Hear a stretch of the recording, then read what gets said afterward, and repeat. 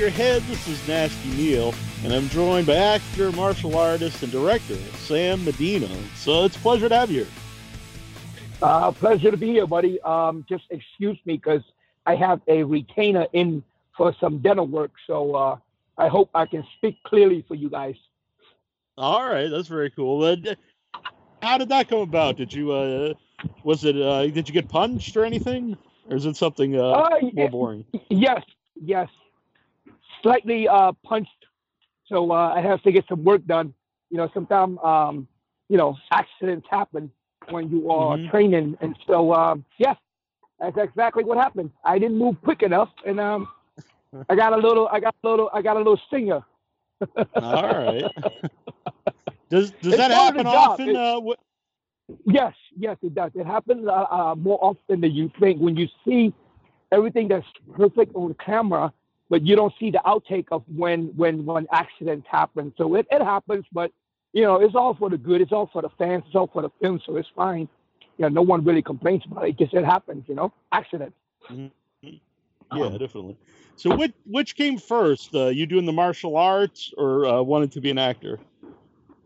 Actually, martial art was the way of life first because, growing up in Vietnam, that's what you did first after school. There was no sports. There's no after school program. You go to school and you go to Kung Fu school, and that's it. And so martial arts was first and foremost, which really gave me a great foundation for being disciplined in what we do. And I find that, in life, if you have a self-discipline, you can strive a little bit further because of being disciplined and continue on the path, even when it's at the hardest. And I think that really gave me a really great, foundation as a youth and until now to of course, pursue this crazy Hollywood career. Yeah. So how did that happen? How did you go from growing up in Vietnam to being an actor in the United States? Well, I came here to New Orleans when I was a teenager, and just went to school, regular job, did everything like everybody else. And I was a musician. I was a producer for rap music and R&B music. But Katrina happened after the storm. We didn't have any jobs. So, if you were watching the news, you probably saw me and a whole bunch of other Hispanic guys outside of Home Depots and Lowe's. We were doing construction. And then, we didn't have any other job. And so construction kind of like led into doing the film and TV show because that's the only thing that they had in New Orleans at the time was the film industry. And so that's how the film industry kind of became for me, 13 years ago. Started from the bottom, just like your Matt Damon, your Ben Affleck, being an extra, you get paid little to nothing. Sometimes you don't get food, but that was the way how you get in. And if you want to improve, you have to go and get training and continue on the path. So that's how it started for me. Mm-hmm. How when you start out saying you're like an extra and maybe you're kind of like the muscle guy in a movie and stuff, when did you start to get speaking roles? Speaking roles started in 2007, so maybe about a year after I started doing background. I didn't really like it, but I didn't complain about what I didn't like. What I did was I went and did something about it. I think that if you choose to be in the film industry, you have to get training and you have to better yourself so people can trust you to know how to act. And so a year later, I booked my first TV gig, which was Prison Break. That was season 3 Prison Break. So that was my first. Yep. Yeah. So I know just recently you did Mile 22, a huge movie with Mark Wahlberg. How did you get involved in that? And you have a big role in that as the villain. Yes. Well, it was funny because I was on hold for Peppermint, which is a movie coming out next week with STX, and then they asked me to maybe possibly look at this for Mile 22, so we went neck to neck. But then at the end, I think with my representation and everything, and Peter Berg and Mark Wahlberg, it kind of persuaded us to do Mile 22, which was great. I mean, it was an amazing experience. And working with Peter Berg, working with Mark Wahlberg, the whole cast, it was just the best feeling that I've had, man, up to date, for my career. So it was a fantastic ride. I hope you guys get a chance to go see it and enjoy the movie, because it's all action packed for like 97 minutes. Mm-hmm. Yeah, I'm from Massachusetts, so Mark Wahlberg's very big here, in Boston. So he's in Boston right now. So where's my car? Okay, so he's up there doing a movie called Wonderland. Uh-huh. Have you ever been to Wahlberg? Have you ever been to Wahlberg Burgers? It's good stuff. I eat about 5 burgers of his at once. I even make a little commercial for him, on Instagram, on social media. I say, Mark, your burgers are great, but you and I, we work out. We need like a pound burger. Not right. A half a pound, not a 3/4 pound, but a whole pound burger. So it's funny, man. But no, the burgers are amazing at Wahlburgers. I mean, it's great, and the TV show is great. Mm-hmm. Yeah, definitely. So when you're playing a villain, what's the difference between playing a villain and playing a hero?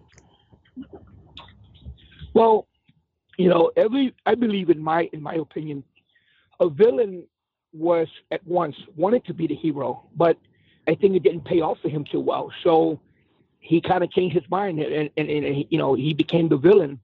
And so I think that with the villain, you have more room to play with, because you can't go wrong.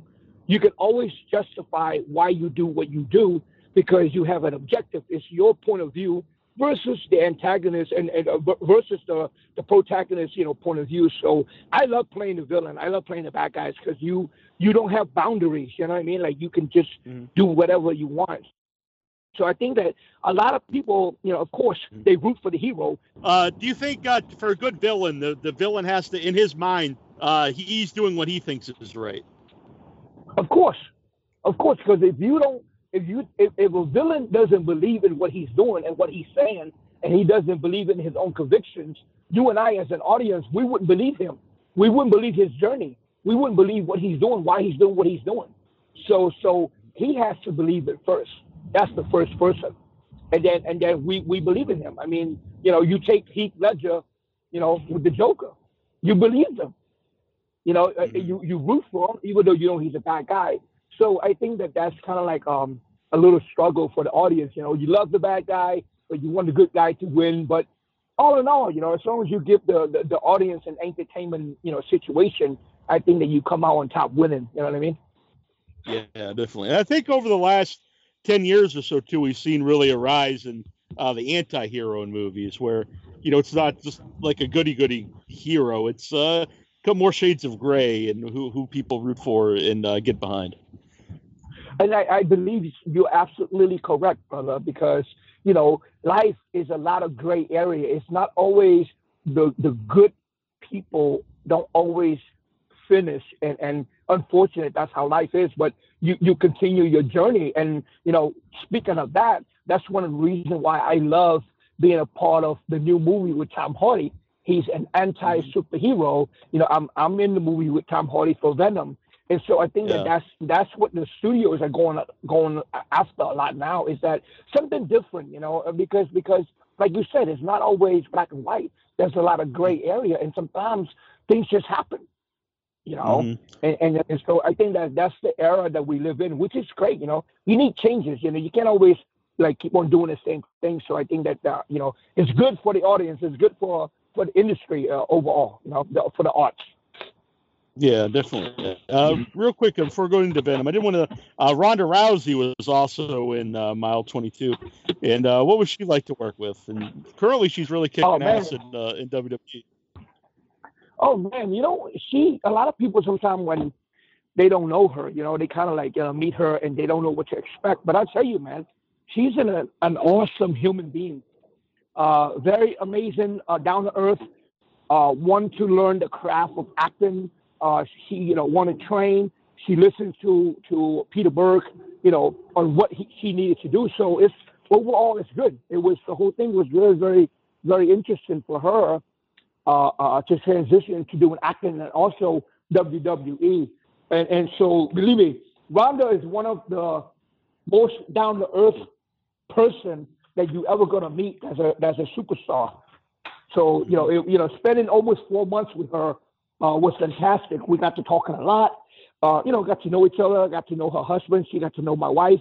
So it was great. Sometimes you don't have a lot of time with actors, so you don't really know a little bit about them. But we spent a lot of time together with me, her, Lauren Cohen, Iko Uwais, Mark Wahlberg. It was fantastic. And believe me, man, when you meet her and you talk to her, she's just a normal, down to earth, almost like a country girl, and she just happened to be a superstar. Mm-hmm. So that's Ronda Rousey. Yeah. Notice you worked with another wrestler in 12 rounds, John Cena. What are your thoughts on professional wrestling?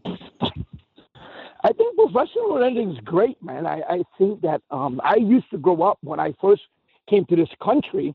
I love watching wrestling. I used to watch Kabuki, Jake the Snake, the Von Erich brothers. I mean, you name it, man. I think they're great athletes. Sometimes things kind of happen in the industry and it gets kind of weird, but for the overall, I mean, they're great. I worked with John Cena. I've worked with Dwayne Johnson twice. The Big Show, 7 foot, about 500 pounds. I've worked with Triple H. They all, they're good people, man.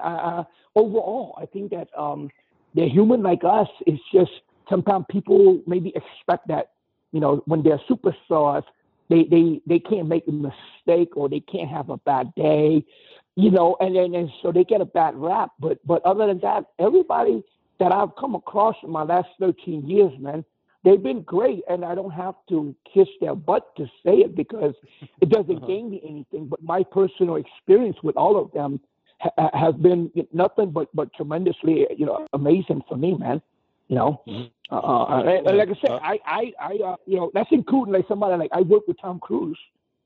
Everybody told me, hey, you shouldn't look at Tom Cruise in his eyes. Don't talk to him. Don't look at him. That's not the experience I had on set with Tom Cruise. Mm-hmm. You see, so I mean, like from my opinion and my own personal experience, I mean, everybody that I've come across, they're very professional. They love their work and they do what they're supposed to do. But a lot of times, for superstars, they have a lot of millions riding on their back, so they have a lot of pressure and anxiety. So I respect their time and their personal space. And that's what, to me, sometimes that could be a misunderstanding, is that when they need their personal space, But other than that, man, I mean, they're great. I mean, shit, I got beat up and punched by the best of them, Neil. and believe me, it was nasty, like your first day, like nasty deal. It was nasty, bro. Do you have what was the worst injury while you've been in movies? I got beat up by Kimbo Slice for 11 hours. Okay. And he didn't know how to do stunt fight. Rest in peace, my brother Kimbo. He's up in heaven now. But that was the worst day of my life. I didn't know how I survived. I was nearly overheat exhaustion in the middle of the shoot. They laid a mattress down for me and I had to rest. And I ate pizza laying down and then we went back to fighting again. So that was the worst. Yeah, that was really the worst. So and it's not always a fun day. Right. What was Kimbo like? What was Kimbo like? Was he apologetic? Because he just didn't know how to. No, he's a very. No, man, he's very apologetic, man. A lot of people they misunderstand people like Kimbo. They grew up. I grew up like Kimbo. Hey, you have nothing. All you can do is just use the little skill you have to feed your family. And that's Kimbo, man. Like don't look past the beard, look past the gold teeth, look past the scary look. If you walk past a man like that in the alley, but you look at his heart, and then you'll tell the difference, man. Same way with me. You know, when I walk around, people see the muscles and the tattoos and the hair. They think of me the same way. And but when you have a conversation with me, I'm not the person that you perceive to be. So the perception could be very, very opposite of what the truth actually is. And he's an awesome dude, man. Like, he didn't mean it, but we didn't have time. You know, we learned the choreograph that morning, and we start shooting. Most of the time when you do fight, you have like a 3 months to practice. This one we didn't, and so we did what we had to do. He was, awesome with, you know what I mean? Like, he didn't need it, but it still hurt. I mean, it's Kimbo Slice, bro. You know what I mean? So, but Right. other than that, it's good, man. Like, everyone that I came across, I think that I've never had a negative experience, because I think that we all respect each other's craft and what we bring to the table. And I think that, other people who have beef is because at some point somebody had a bigger ego, or just more or less respect for the other person that you're working with. We all have to respect each other, just like I respect your time and you respect mine, no matter what the profession are. And I think that if we can respect each other, then everything else is going to be fine. And I think that it should start with that. You know what I mean? Did you ever think of pursuing MMA, UFC fighting? Oh no. You know why? You don't get enough money. You don't get paid. That's true. Mm-hmm. Because I used to be a trainer, a personal trainer. So I used to train local fighters and regional fighters with strength and conditioning. And those athletes, they're great, man, and they really have a great heart, but they have to work full time, okay? And then they got to go home and they have to train and try to fight.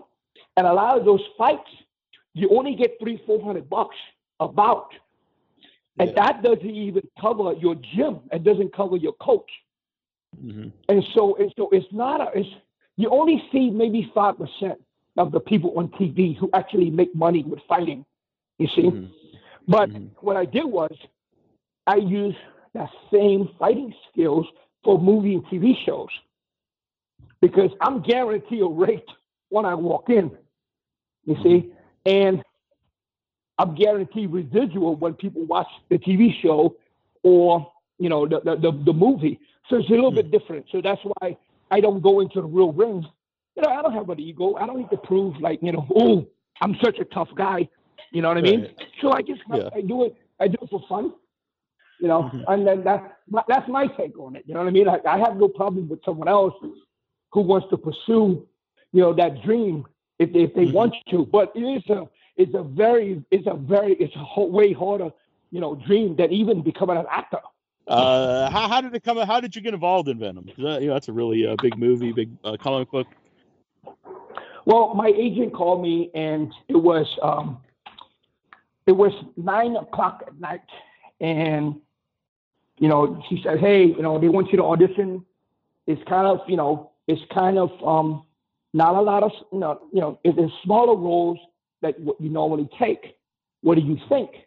Well, I looked at the size, and I looked at the name, and at the time the name was Antidote, which I knew it was the antidote for Venom, and I saw Eddie Brock, so I knew it was with Tom Hardy, which is one of my favorite actors. So I told my agent, "No, I'll take it." And so I sent in a tape. They sent it to me at about 9 p.m. 12 o'clock the next morning, once they got the tape, they said I got the job. So I was, extremely happy. But it said I needed some heavy stunt experience. So, we got, I had to, I know how to do a lot of the stunt quote unquote gags. And so that's how I got the job. And, went on set and met with Tom, and, it became an amazing experience with Tom Hardy, with Ruben Fleischer, the director, Tommy, the producer, and then the whole, Sony Pictures studio. So it was great, man. It was, believe me, Tom Hardy is the man. I'm going to tell you that. You know what I mean? Like, superstar, A-lister, one of the best A-listers I've worked with. And then also, he's a very, very generous actor. He's very giving, very respectful, man. And I was happy to work with one of my heroes that I watch all his films.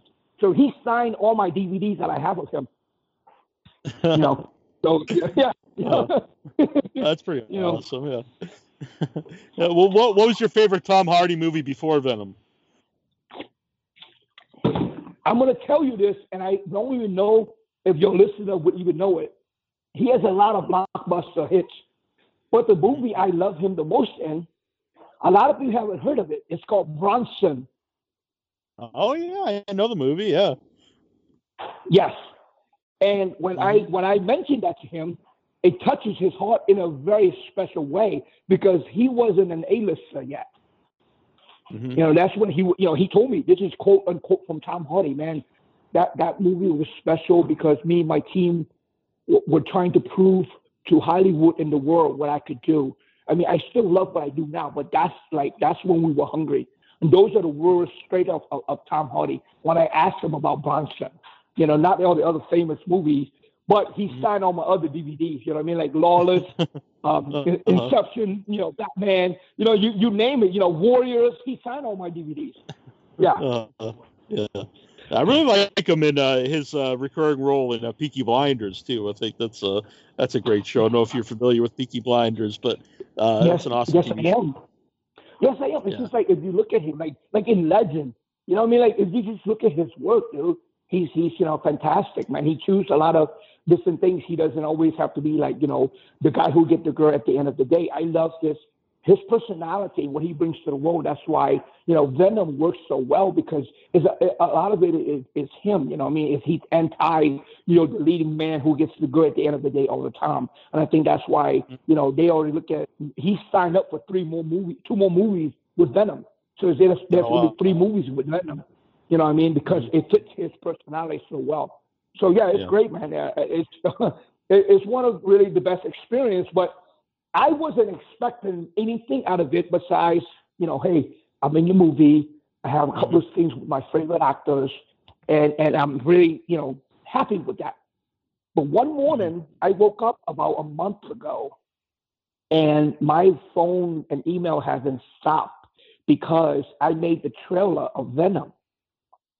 And although my role is a lot bigger on Mile 22, most people are knowing me now for the guy who get his head bit off by Tom Hardy Venom. They have so many memes. They take my scene with Venom and they made it into a Lego movie. They have a Lego movie of me. Okay, of that same scene. Yeah. They have the Samuel Jackson from Pulp Fiction in that scene. They have Family Guy.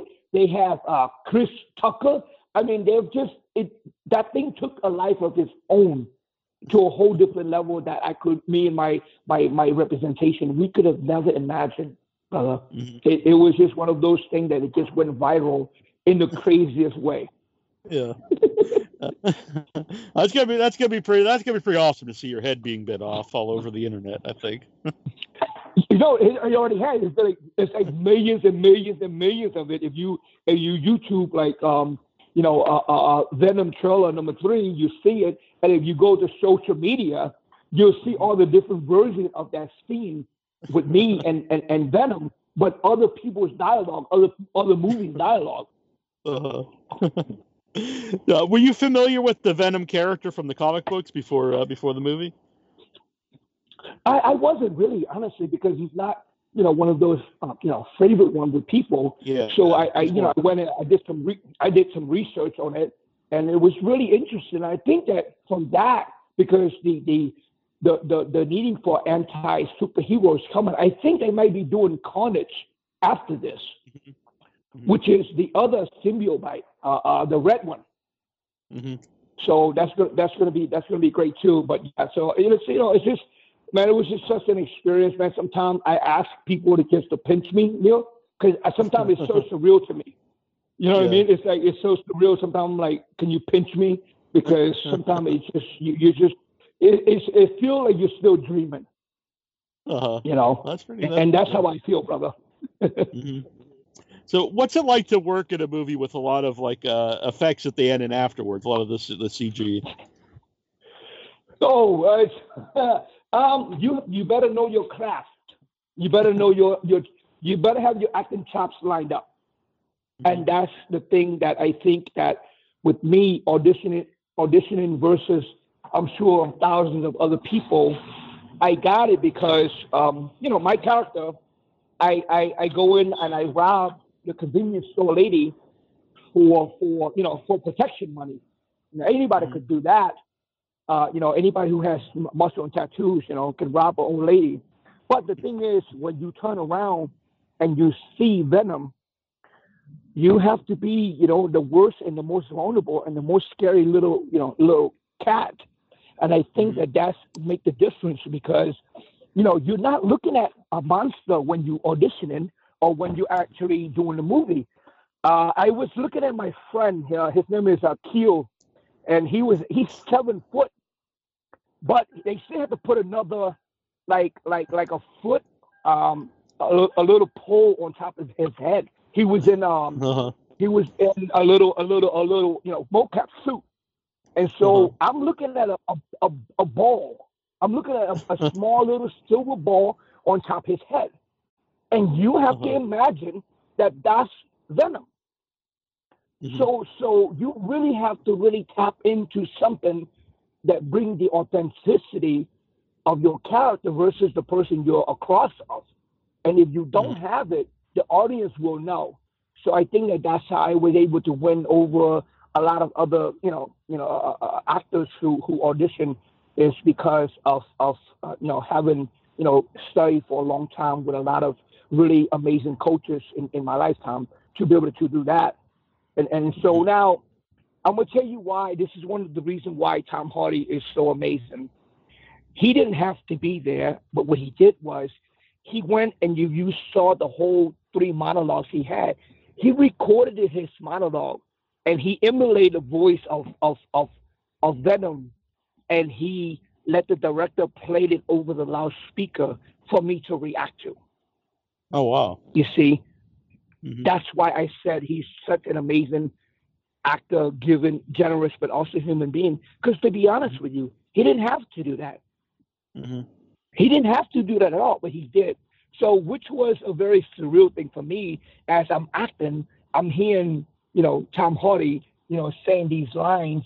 I'm looking at a silver ball on top of my friend's head. I have to pretend to be the most scariest wannabe thug in my life. But then I'm listening to Tom Hardy, but then he sounds like Bane from Batman, dude. So it was a really weird, mixed up emotion at the time when I was filming it. It was odd. So, it was different. Yeah, definitely. When did you actually see Venom? Because do you not see him while you're filming the movie at all? What he's supposed to look like? Hell no, I never see him. I see a ball. I see a silver ball. That's all I see is a silver ball. That's it. I don't see Venom. And that's why, you have to really have some good acting chops because you have to use your imagination because you don't actually see what the CGI is going to look like at all. You know what I mean? So you have to, you have to have your stuff together. So what's that like for you then when you do see the scene all together? Because you were there filming, it's a silver bowl on top of your friend's head, and then you see it all put together, and it's Venom, and he's biting your head off and all that stuff. So when you see the finished product, what goes through your mind? Holy moly shit! That's what I woke up at 7 a.m. and my phone was just ringing, and I saw the trailer. I had tears in my eyes, man. I'm like, holy wow! It was just I was speechless, you know what I mean? Because how it all came about and, to be able to have an opportunity to work with, a Marvel movie, Sony Pictures. It was just, a surreal thing for me, man. And then to see it all come together and I did ADR for it a couple of weeks ago. I went into Sony Pictures to do ADR. So the director and producer and everybody, they showed me, all the scenes.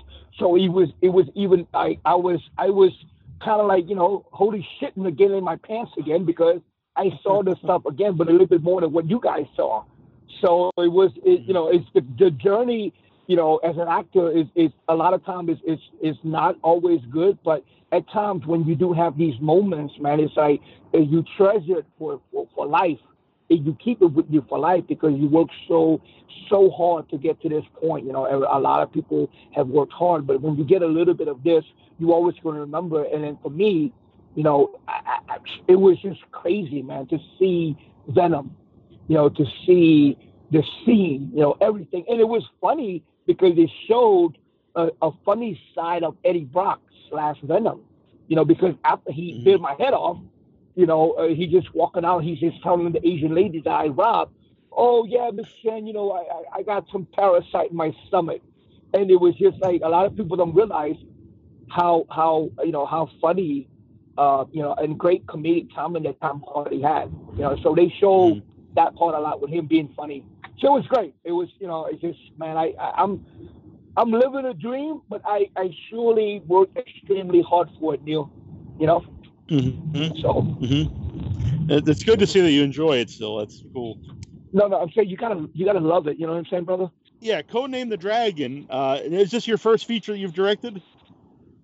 Yes, it will be. Of course. Yep. It will be action packed, martial arts, old classic revenge story. You know, a different version of, let's say, you know, the Punisher, but with martial arts and fighting and with, you know, tactical training, survival skills, all of that put together. And I also played the lead bad guy. I played Kuzo, the antagonist. So what's that? Yep. What's that? Well, so you haven't done it yet, but what's that going to be like? You think to not only direct it but also be acting in it? It's going to be challenging, but I'm up for the task. You know, I like when I you know act. I know what the camera size is. I work with the camera guys. I work with the cinematographer, and I've learned a lot the last 30 years of what to do in front of the camera and behind the camera. So it's gonna be hectic, brother. It's not gonna be an easy task, but I am up for the challenge, and I can accomplish it. Just like Ben Affleck, he does a lot of his own and he directs, and that's where I am with that, heading on that path. Also directing as well, because I love also having my own POV, my own point of view on how I want to tell a story. So it's gonna be an interesting ride on that film, because there's gonna be a story behind it. I find that a lot of times action or martial arts films, they lack the story, so people just kind of like fast forward to the fight. You have to earn the fight. A punch is a punch, a kick is a kick, and an elbow is an elbow. But you as an audience, you gotta know why we're fighting. You gotta know why we're trying to kill each other. And if I give you the reason why, if I justify the reason why we're fighting, we're killing each other, you're gonna believe in it, and you're gonna believe in me, believe the fact that you're gonna be okay with me taking you on this journey. And that's the way I want to tell my story when I. And I think when you're invested in the characters, you're going to care a lot more about the fighting scenes. Yes, if you care about the character, you set up the character, then you care a lot about more why, who dies, why who lives, and you're more vested into the story and the characters in itself. There's a lot of shoot 'em up movie, a lot of gun battle, a lot of explosion, a lot of kicks, a lot of kills. But then why do you do it? And I think that in life, if you can justify and ask yourself, why are you doing what you're doing? And if you believe that the reason why you're doing it is important to you, and then the rest of it is really, really simple, and it's a lot easier once you understand why. Mm-hmm. So you've worked with a lot of great directors. So did you, when you're acting on, watching them direct, did you pick up things while watching them? Every single millisecond of the set. I don't sit in my trailer. I watch them like a hawk. I learn how they deal with the A-listers, because they have so many, personalities they have to deal with. I watch how they block things out with actors. I watch how they readjust their actors, how they communicate the actors to get what they want out of the actors. I mean, all of that. And I've been able to really be blessed and a little lucky, man, to I could have learned from some of the greatest, filmmakers in this lifetime. So, and that's why that kind of set me up for the next stage of me directing is because I love the way they tell, their story. But I've learned all the things from so many of those masters that I also have my point of view that I want to tell too. But with a lot of the influences and my own, we all are influenced by someone at some point. But we have to also have our own, point of view as well. So it set up a really nice and easier transition for me to become a director as well because of what they've done for me. You know. Yeah. So, would you pick any certain people that were most influential to you as far as directing? Man, the six that I've worked with, you're talking about your Oliver Stone, your um, Antoine Fuqua, your Robert Rodriguez, your Edward Zwick is actually who directed the Last Samurai. I worked with him on Jack Reacher too. Um, Mhm. you're talking about Martin Campbell, which is the director of Casino Royale, and of course, my last one, which is Peter Berg. I mean, just an amazing, amazing director as well. So, but I have a new list. I have a new list of directors that's so funny that you asked me that because this morning I posted on my Instagram of like who are the next director I want to work with. So let me name them for you, okay? So Okay. these are the next directors I would love to work with and be influenced by them. Ron Howard, Steven Spielberg, Martin Scorsese, Brian De Palma, George Lucas, Robert Zemeckis, and Francis Ford Coppola. Hmm. Now tell me if that list is not amazingly holy crap. I'm crapping in my mind just to think of when the day is going to come to add more of these directors on under my belt, brother. You know, Hmm. you know. Hmm. I'm like a kid, man. Like I'm like a kid in a candy store. I was always loving film and TV show. So I was such a big fan before becoming an actor. So when I work with these directors, it's like a kid in the candy store, and we're playing in the biggest park in the world with all the money we can spend and do with. So life is just of its work. We average 14 to 16 hours a day on set, but you don't think of it because when you're having fun, it just go by really quick. But that's normally our average day is 14, 16 hours on set. Hmm. Before you guys, the audience, can interview us, find out about the movie, find out what's going on. We put in a lot of work for like 3 or 4 months. You know, Hmm. So, so what were some of the movies that made you want to pursue acting? You said you grew up watching movies and TV shows. oh wow, that list would probably include maybe like 100 plus, but some of the movies like when I watched Heat with Al Pacino and Robert De Niro, all the great movies. I love a lot of Arnold Schwarzenegger's movies. The Lethal Weapon series. I mean, the movies to me back in the 80s and the 90s were magical. That was the time when a lot of movies were made because it was tastefully and it was the art. Now, half of the movies are good, half the movies is more about marketing and what kind of money they can make. But so many movie influenced me. Like even okay, I watched Training Day with Antoine Fuqua and Denzel Washington, man, in Mhm. 2001. And so by the time 12 years later, I worked with him. I was with him for 9 weeks on Olympus Has Fallen. That was like another goal, another dream that came true. I'm like, I watched this guy, massive work, and then I get to spend all this time with him, and then each one of them was the same story for me. You watch Natural Born Killers, and then I get to be on set with Oliver Stone on Savages. You know what I mean? It's just like it's crazy. I watched Desperado, with Mhm. El Mariachi with Robert Rodriguez, and then I'm on set with him for Machete Kills, From Dusk to Dawn TV show, and I have, not to forget to mention, I have a new movie coming out with Robert Rodriguez and James Cameron produced it. It's called Alita: Battle Angel. That comes out in December. Oh wow, that's huge. Yeah. So, yeah. So, did you and Robert Rodriguez kind of hit it off since you've worked with him several times? Yes. It took me about 6.5 years to actually finally get to work with Robert. I drove numerous times, thousands of miles to Austin, Texas. He has a house in San Antonio, but his Troublemaker Studios is in Austin, and I auditioned numerous times until it finally break through, and I started my journey with him with Machete Kills, where they needed someone across Danny Trejo to intimidate Danny Trejo.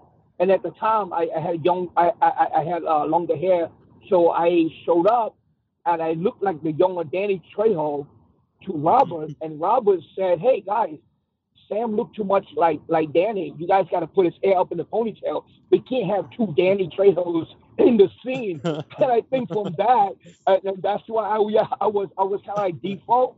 I was cast as Razor Charlie. And From Dusk to Dawn, because I look so similar, like the young version of Danny Trejo, Yeah. But yeah, Robert's great, man. He taught me a lot about, don't rely on anybody else. Be your own filmmaker.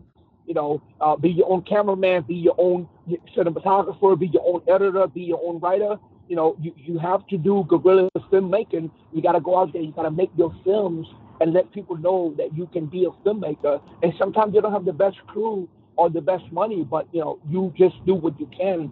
And so that was a really amazing life lesson for me about what Robert taught me. Mm-hmm. It's kind of neat that you played with Danny Trejo in Machete Kills, and then you kind of play Danny Trejo in a way in Dusk Till Dawn. You're playing as the Razor Charlie. Right, I know it was funny, man. Like it was kind of surreal because I read for other things that Robert had, but then I knew that by default, like if he put me in another position, who else in the country he's gonna go get to play the younger Danny Trejo, which is Razor Charlie from the Titty Twister, you know what I mean? so I knew that was by default, man. But it's really cool, man. Robert, he's a great man, dude. He's such a great guy. Matter of fact, I knew that I need to work with someone like Robert because he's always thinking outside the box at Hollywood. He made a career for Danny Trejo. He made a career for Antonio Banderas. Me and my wife were watching Antonio Banderas' biography last night. You know what I mean? So I searched out certain directors that can enhance me, and I can enhance bring my work forth to their project as well. So I normally look and search for different directors that I would like to work with because of their taste and their style. I normally do a lot of research with that. Yep. So Danny Trejo's whole story, I think, is really cool because he was in small parts for years, and then later on in his career to have a starring role in Machete, a lot of people don't do that. It's pretty wild to follow his career. Oh man, he's a testament of you don't always have to be stuck in a bad situation. You can make mistakes before in your life, and you can turn your life around. I mean, he's the epiphany of that, brother. And we all can look into that and learn, and can definitely know you can change your life. You can change your status. So yeah, he's fantastic. I mean, the guy has been in some of the most iconic films. But the thing was with Machete, like Robert and him, they only did that for fun. That was just a little fun teaser trailer right, yeah, to promote, to promote, El Rey and to promote, Troublemaker Studios. But the fans went nuts. They're like, dude, we want to see the film. And so I think that there's a big following for it, even though I died in Machete Kills. But they're doing another Machete. They have a Machete Kills again in space. I remember reading about that. I'm looking forward to that. But I hosted a Q&A once with Danny Trejo. He's just a great guy. Oh man, he's so down to earth, man. You never know Yeah, he's a fantastic human being, man. He got Trejo tacos now. You know what I mean? So it's good, man. And, Yeah. he also sponsored a I lot of need to people back. get some Freo tacos. I saw that that's in L.A. Hey, man, they're really good, man. You're not gonna be able to eat one, bro. You're gonna have to do a lot of Uh, cardio to eat a whole bunch of Trejo tacos, man. uh, so 5 Wahlburgers and then a plate of Treo tacos. Oh man, you know what, man? Then we in for a ride, brother. Shoot, you can't go wrong with that, man. So Kung Lee's the lead in your code name, The Dragon. So how did he get involved in the movie? Actually, it's his story. He wrote it. Oh And wow, I've I did known not know Kung that. for I've known Kung for a little bit over 8 years. We worked together first on Dragon Eyes. He's like my big brother, man. So he wrote it, and he knows I have been studying, cinematography, writing, directing and editing, and so we shot a 40-minute short film for his investors. And at the time, no one was, available. So I told him, I said, look, why don't you give me an opportunity? Let me direct, and you don't have to pay me. You tell me what I'm worth after. And then after we did it, I finished editing and do everything, color correction, sound, mixing, and he saw it, and that's how I was picked to be the director of the actual movie that we're gonna film. It's gonna be in northern San Francisco area of California, the Bay Area, and then we're gonna go to Vietnam for a month. Oh wow, very cool. Yep. So what martial arts are you trained in? Originally is a Vietnamese kung fu, and then I came to the United States. I studied uh, Korean Taekwondo. I studied the traditional karate, which is Shaolin Ryu, and then Muay Thai. And I did a little bit of Wushu, but Wushu is a lot harder. It's a soft style. It's an amazing style for film, but when you start later in life, I started about maybe like late 20s to almost 30. Your Mhm. body don't let you do what you can do in wushu. You have to start like Jet Li, bro. You gotta start when you're like 5, 8 years old to do that. But for me, in my preference, I love Muay Thai. It's a hard style. It's devastating. It's power. Sometimes you in a tight corner, you can't punch, you can't kick. So the elbows and the knees come into play a lot for self defense, for you to get out of the trouble, for you to get out of that. When you're back into a corner. So for me, my preference is the Muay Thai style. And Mhm. it's fantastic, man. When I get a chance, I filmed twice in Bangkok. So when I go over there, I try to get in a couple of days here and there to different Muay Thai training camps just to go train with those people, man. They're the best of the world. There are a lot of UFC fighters, a lot of Bellator fighters actually go to Thailand to actually train in the art of traditional Muay Thai to better their game, and then they come back and they fight here in the United States. Yeah. It's interesting because when I watch UFC since the beginning, and when it first started, it really was, a boxer versus a sumo guy or a karate guy versus kung fu and all stuff. But really, over time, it's become like its own style, kind of like a combination of different styles that work the best. Oh, well, you have to because you had the Gracie, jujitsu came in, and they messed everybody else up because no one was used to that. And so now you have to be a well-rounded fighter. You have to know all the different areas that you need to train to compete on that level in that arena. You have to train. That's why you know all the MMA fighters now they travel the world to actually train with the best of the best. If you want to compete with the best of the best, you have to do that. There's no no but about it. If not, you're gonna get left behind. You're gonna see that your opponents in the ring they can exploit your weaknesses right away because they know you haven't trained in it. You know what I mean? So you gotta be even more of an artist now to play in that arena. But the thing is, I work with a lot of those UFC guys and even Bellator now. Me and my buddy Roy Big Country Nelson, we're getting ready to do a project together. He has a fight coming up in October in Connecticut, man. So the thing is, I love seeing them watch, but then when they come to my world, right, and then they learn how to do stage combat, they're in awe with me and my stunt brothers, and they're like, how is it that you guys make it look so real, but you're not really hurting each other? So it's a different art that they love to learn when they come on our side, when they work in the TV and the film for us. And to be honest with you, some of them, they're like, dude, I'd rather get beat up for real because it's not even as much hard work. You know what I mean? Like 3 5-minute round for them is cool. But then when they have to film fight scene with us for 12 hours, 16 hours, they're like, dude, we didn't realize how much work you have to put into before a 2-minute fight scene is happening. You know what I mean? So it's a really funny but awesome trade off. Because I love what they do. But then when they come to our side, they're like, oh wow, I didn't know you guys actually have a different art and way of life to also do this too. So it was really nice. You know what I mean? It's a good Well, was that hard? Was that hard for you originally when you go from real combat, martial arts, to doing it for the film? So you're not hurting each other. Was that a hard transition, or was that natural for you?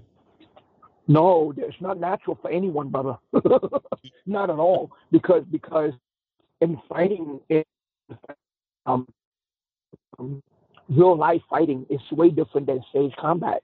So I had to throw out the window everything I learned how to fight, for survival in real life is way different than stage combat.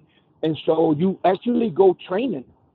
There's a lot of training. That's why I always bring back to, if you want to do what you do with this, you have to train a lot. And so I literally train a lot to undo, the stuff that you know how to do in the real street life versus stage combat to make it believable for the audience to see. It's not natural for anyone to learn how to fight or even to learn how to do stage combat. It is an acquired skill. You have to learn how to do it, So, yeah. Yep. Over the years, I'd interviewed Dan Severn, Dan the Beast Severn from UFC early days, and Ken Shamrock, and both of those guys both said that they got way more injuries doing professional wrestling than doing MMA. Well, yeah, because I mean, a lot of it is, you get tossed around, you do a lot of stuff where, sometimes it's not when you have the hardest move or the hardest fight.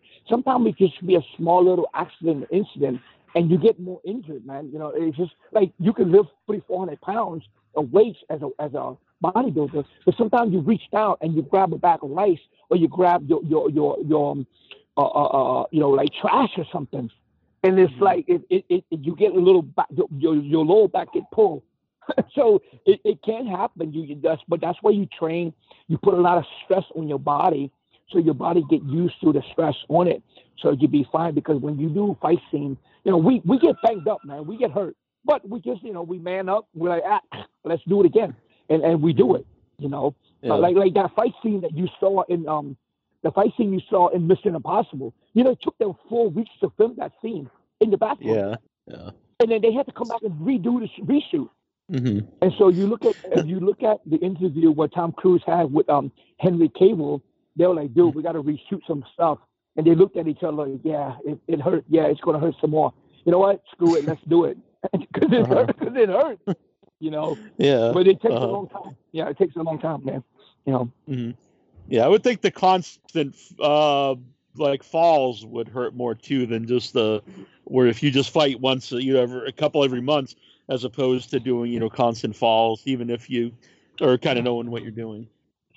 No. The concrete doesn't give in. That's the difference.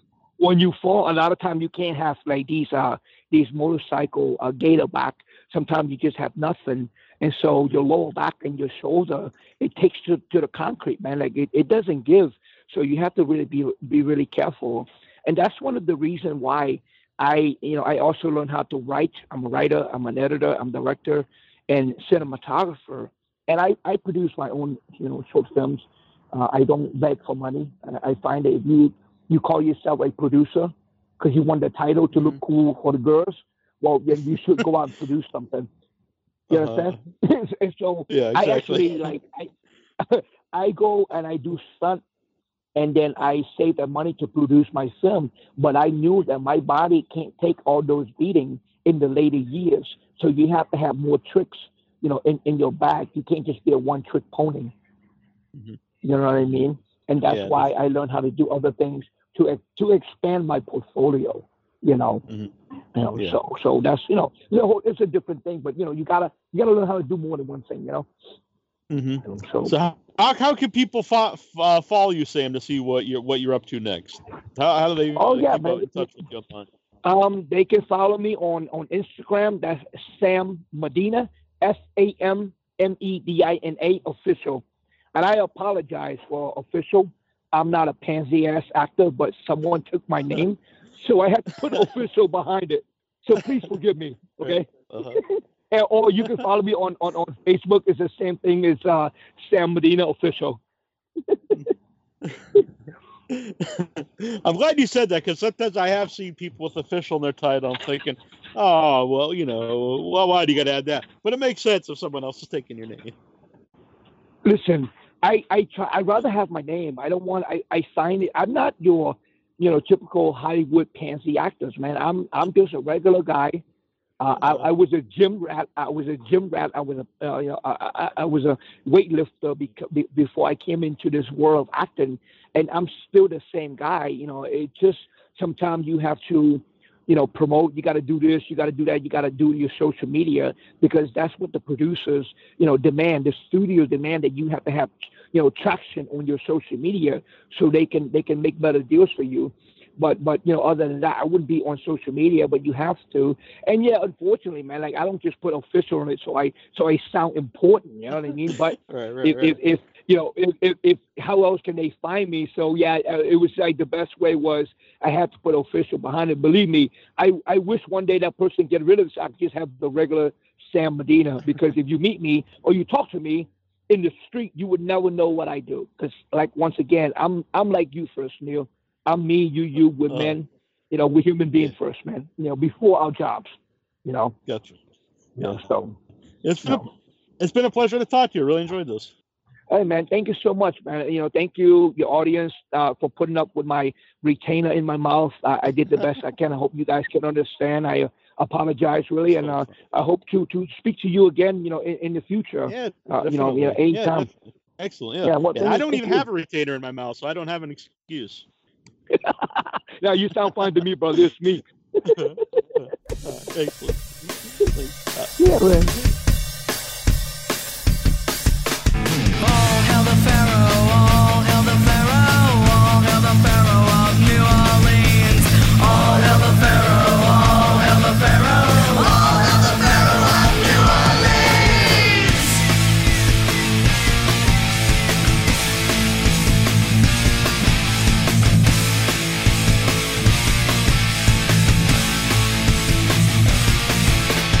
Down in the cemetery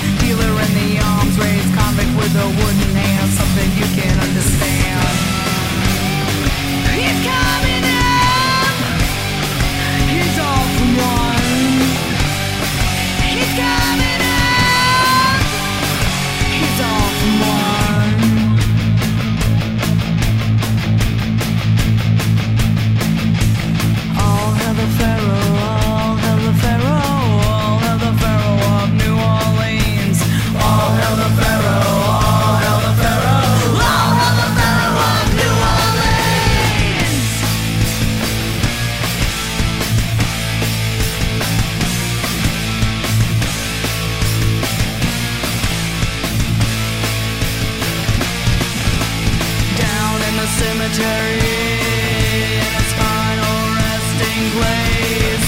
The fate of time draws near.